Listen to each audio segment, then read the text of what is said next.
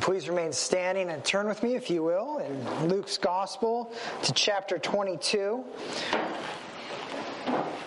We're going to read chapter 22, verse 63 through 23, verse 25 this morning. But just to get us started, I'm just going to read the end of chapter 22.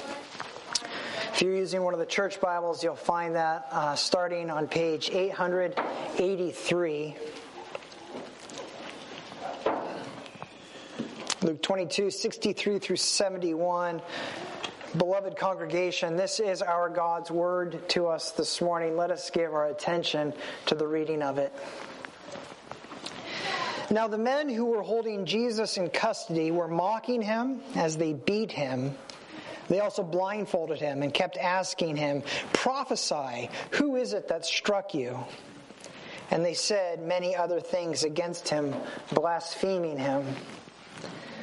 When day came, the assembly of elders of the people gathered together, both chief priests and scribes, and they led him away to their council, and they said, "If you are the Christ, tell us."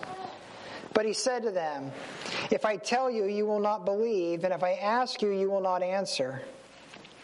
But from now on, the Son of Man shall be seated at the right hand of the power of God." So they all said, "Are you the Son of God then?" And he said to them, "You say that I am." Then they answered, "What further testimony do we need? We have heard it ourselves from his own lips."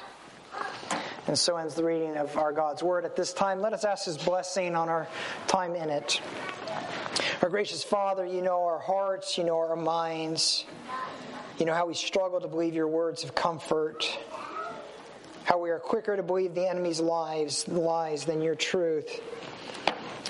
If we're honest, your grace sometimes sounds foreign to our selfishness. It sounds outside and beyond the realm of possible. Your word is too good to be true. So help us not to judge you as if we were the standard. Help us to judge our doubts according to your word. Open our eyes, open our hearts, open our minds to just how high and inexhaustible your grace truly is. Do this as we meet you in your word, we pray. Amen. You may be seated.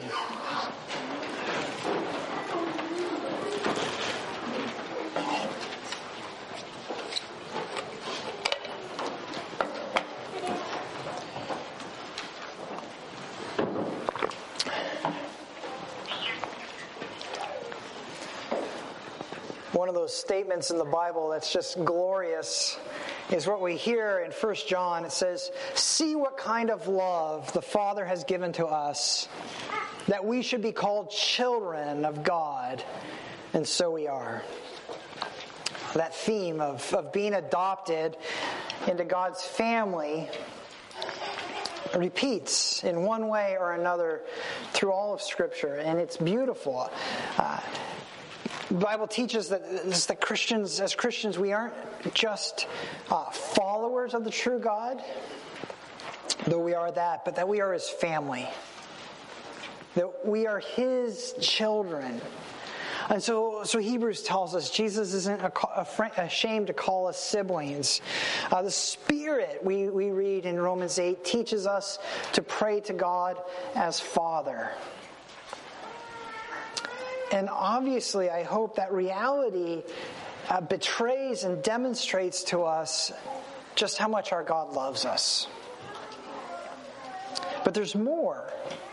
Because it's not just a term of endearment, a family term. It also means that we are heirs of God.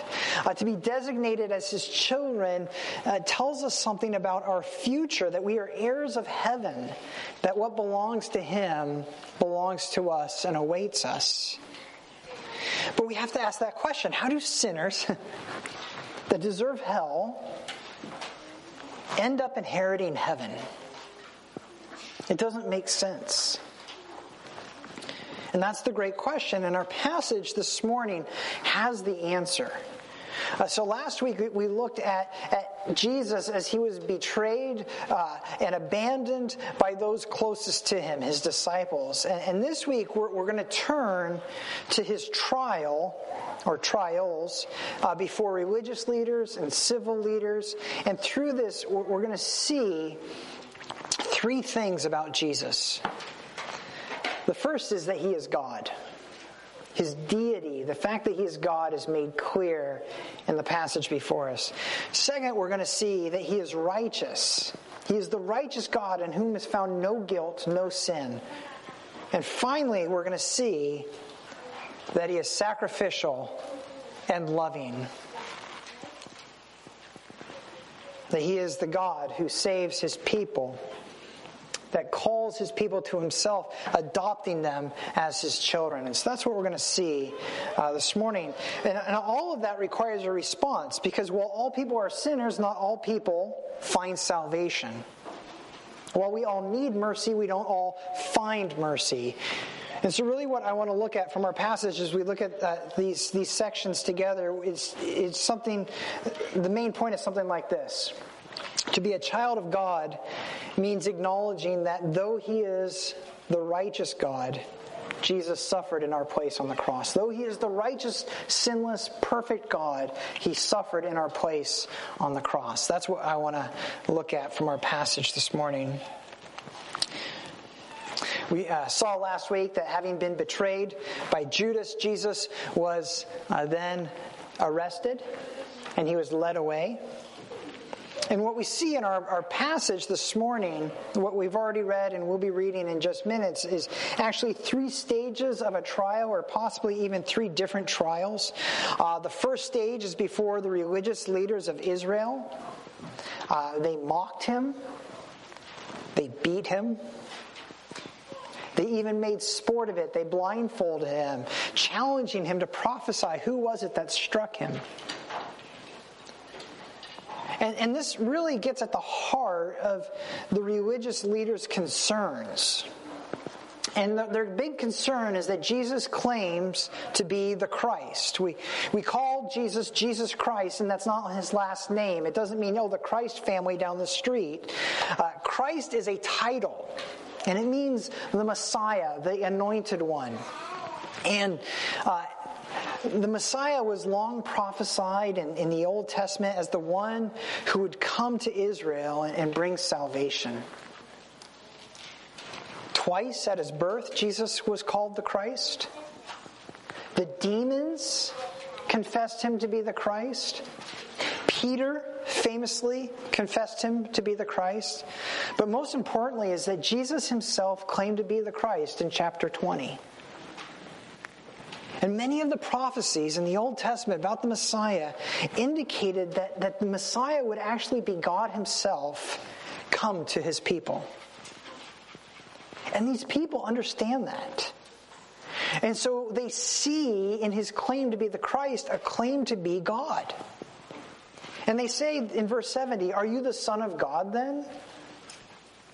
And that's compounded by Jesus' claim to the title Son of Man, which comes from Daniel. And Jesus has used this title many times. And it's a title given in Daniel to the Eternal One who comes to set all things right. He rules all peoples and he receives an eternal kingdom.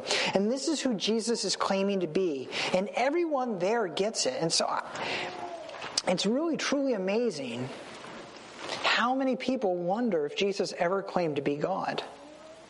Because he did so in so many ways. But most importantly, we need to make no mistake about this. This is what he's on trial for. He's on trial for blasphemy, for speaking against God by claiming to be God. If he didn't want to claim to be God, it would have been so easy to just say, "Whoa, been a mistake here." But it's only blasphemy if he isn't God. It's only sinful if it isn't true. But it doesn't really matter to the people because they don't stop to ask if Jesus is actually the Messiah. If he really is the Son of Man, if he really is the Son of God. They don't actually look for the evidence because they don't care about the truth. And so they assault him and they attack him. And did you see what these attacks are called in verse 65? Blasphemy.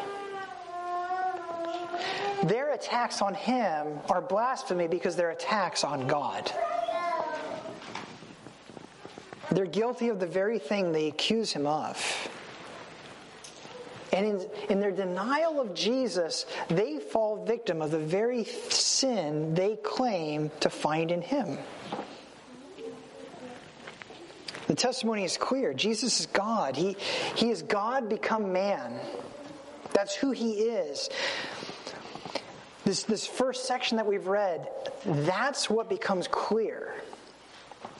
That the one who stands on trial is none other than God himself. But the question is, what kind of God is he? And that's what the next two sections go on to answer. And the first answer comes in chapter 23, verses 1 through 16. And so let me read that. Then the whole company of them arose and brought him before Pilate. And they began to accuse him, saying, "We found this man misleading our nation and forbidding us to give tribute to Caesar, and saying that he himself is Christ, is Christ, a king." And Pilate asked him, "Are you the king of the Jews?" And he answered him, "You have said so." And then Pilate said to the chief priests and the crowds, "I find no guilt in this man." But they were urgent, saying, "He stirs up people, teaching throughout all Judea, from Galilee even to this place." And when Pilate heard this, he asked whether the man was a Galilean. And when he learned that he belonged to Herod's jurisdiction, he sent him over to Herod, who was himself in Jerusalem at that time. When Herod saw Jesus, he was very glad, for he had long desired to see him, because he had heard about him and was hoping to see some sign done by him. So he questioned him at some length, but he made no answer. The chief priests and the scribes stood by, vehemently accusing him. And Herod with his soldiers treated him with contempt and mocked him. They arrayed him in splendid clothing. He sent him back to Pilate. And Herod and Pilate became friends with each other that day, for before this they had been at enmity with each other. Pilate then called together the chief priests and the rulers and the people, and said to them, "You brought me this man as one who was misleading the people. After examining him before you, behold, I did not find this man guilty of any of your charges against him. Neither did Herod, for he sent him back to us.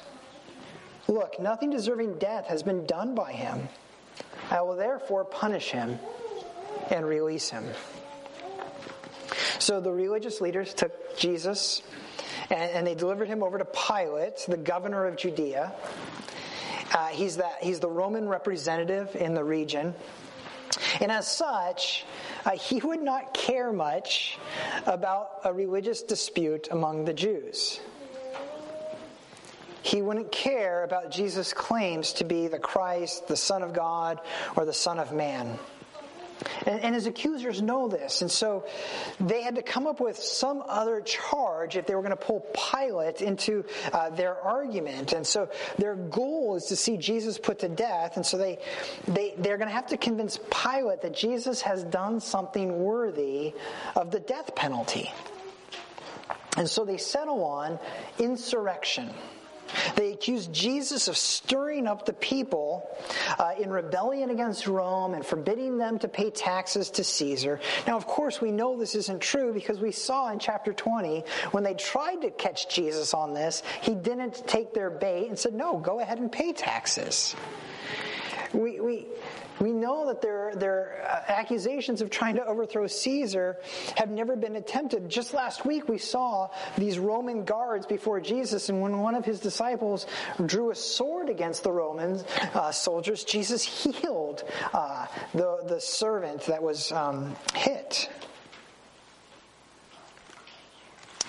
Jesus is anything but an insurrectionist.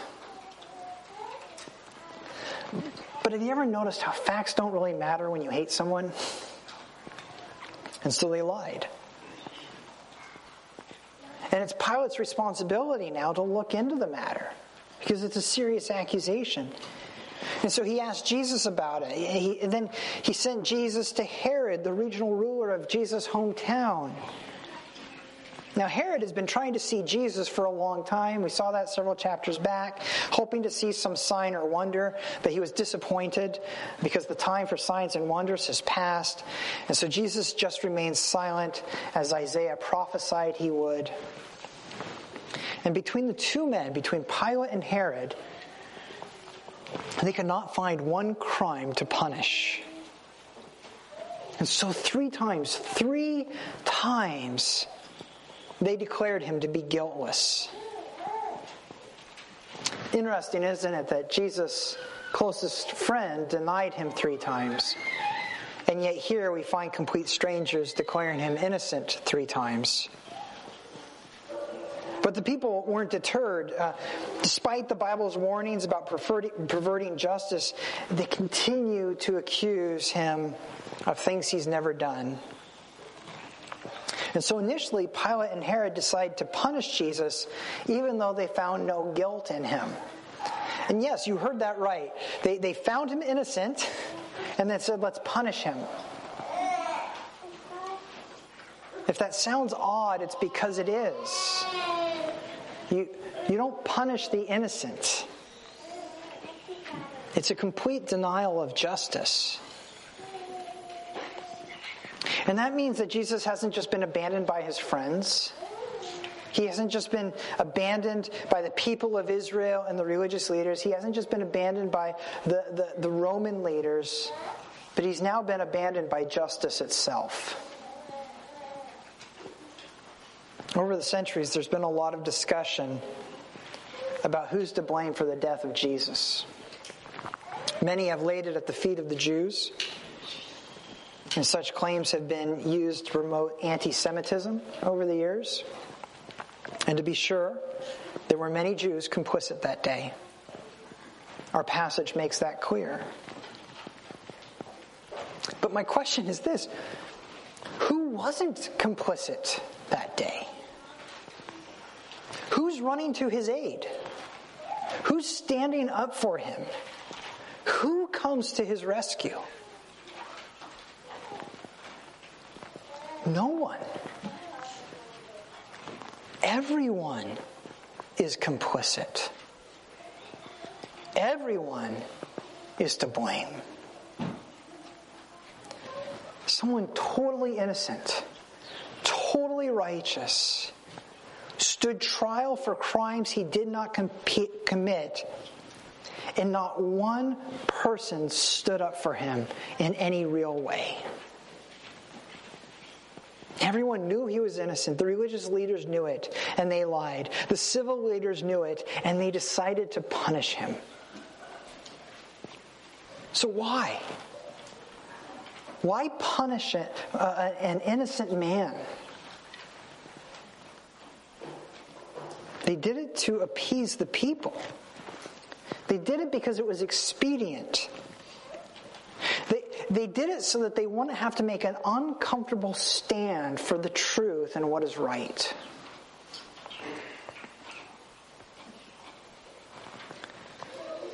But the Bible makes it clear that Jesus is not just God. He is the righteous God in whom there is no sin, no guilt, no wrongdoing.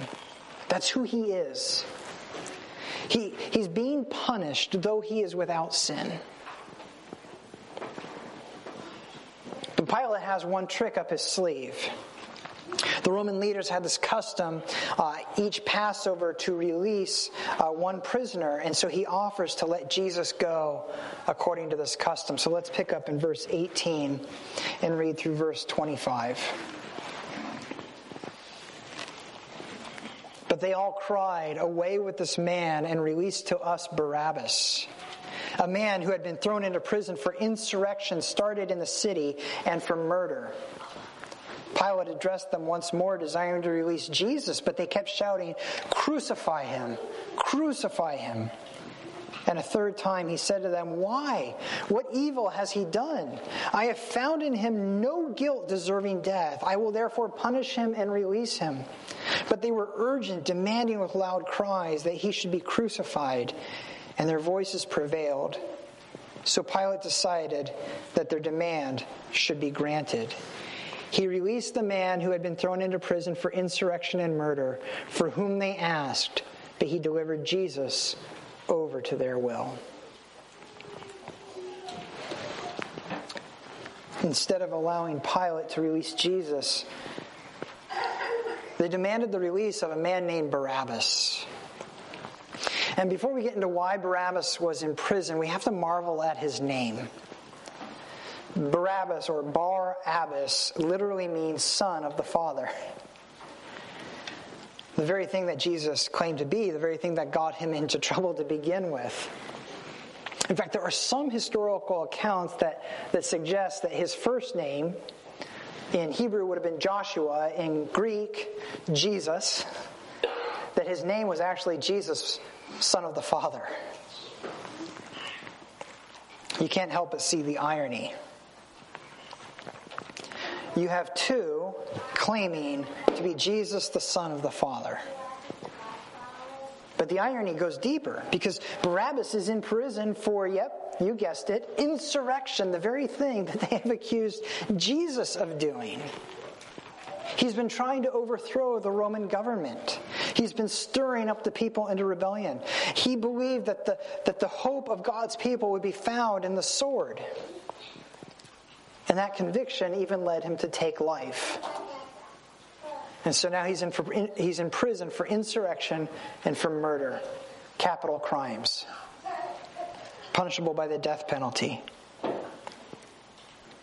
Everyone knows who Barabbas is, what he's been doing, and why he's in prison. But they demand his release. And in demanding his release, they prove that they don't care about insurrection. They prove that their charges are really just a smokescreen for what's really going on. They hate Jesus and they want him dead, and that's why they're there.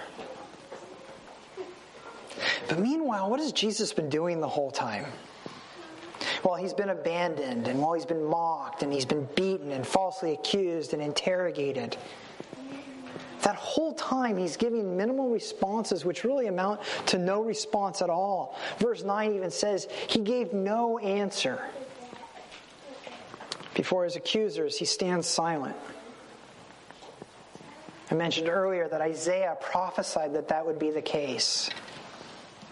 But there's more to it than that. It's not just how the Scriptures prophesied the Messiah would behave. It's how the Scriptures record our God behaving. When Adam blamed God for his sin because of the wife he gave him, God stood silent before his accuser. When Naomi blamed God for the death of her husband and her children and her situation in life, when she sought refuge and care among Israel's enemies, God stood silent before his accuser. He's done it time and time again. There are times he doesn't stand silent. But when he does, it's because he intends to show mercy. It's because he intends to endure so that others don't have to. And so what we find is that Jesus isn't just God. He isn't just the righteous God in whom there is no sin, no guilt, no wrongdoing. But he is also the sacrificial and loving God who saves a people for himself by adopting them as his children. And that final truth is brought home in this episode with Barabbas. Barabbas, the murderer, is set free, and Jesus, the innocent one, is sent to die. And Jesus, though guiltless, dies in Barabbas' place. But it's not just Barabbas. I mean, one could argue that Barabbas is the one who put Jesus on the cross. Or they could argue that it's the Jews. Or you could argue that it's the Roman leaders. But the simple reality is I put him there. And so did you. That's the gospel message. Because Jesus died in our place. He died as our substitute. This is why he had to be God, and it's why he had to be righteous. The value of the substitute has to be at least as valuable as the one he replaces. No mere bull or goat or any other animal could pay the debt a human owes, a human who's made in the image of God, because it's not valuable enough. No mere human could do it because we're all sinful. And that's why God himself had to become man. That's why he had to live a perfect life, so that he could be the substitute and suffer in our place. And he endured what we deserve so that we might receive what he deserves as the Son of God. We don't know whether Barabbas ever believed in Jesus, but his story is a visible picture of the gospel message. A sinner spared and called Son of the Father because Jesus did what no man could do for himself. Jesus did for us what was necessary so that we might be called children of the Father and heirs of heaven. In other words, we're meant to see ourselves in Barabbas. Sinners condemned to death, but spared through the death of Jesus. And it's only those who confess that it was their sin that put Jesus on the cross that find salvation. To be a child of God means acknowledging that though he is the righteous God, that Jesus suffered in our place on the cross. And those who acknowledge this, they find in Jesus Christ a righteous God who is sacrificial for those he loves and able to save all who call upon him in faith. So much rests on Jesus' willingness to suffer on the cross. So much rests on it. And perhaps that's why God keeps it central in all we do as his children. And so it's fitting that we would end our time in our Father's Word at our Father's table, where we witness the sacrifice of his Son on our behalf. Because in the bread and the wine, we have a visible reminder of Jesus' death on the cross. Innocent, righteous, guiltless, and yet punished as a murderer, so that we might be called children of God. And so we come to this table as forgiven sinners. We come to this table as children of God. We come to this table as heirs of heaven. And so I'd like to ask the elders to come forward this morning that we might receive this. Please join me in prayer. Father, we thank you that we can be called your children, all because of what your Son did for us. We thank you that he is God, that he is the righteous God without guilt, without sin, and that he is a sacrificial and loving God who has suffered what we deserve so that we might be called children of God, and if children, then heirs. Help us to live in this world as is fitting for your children, knowing that we represent you as your family. We pray this all through Christ our Savior, our older brother, the King of heaven. Amen.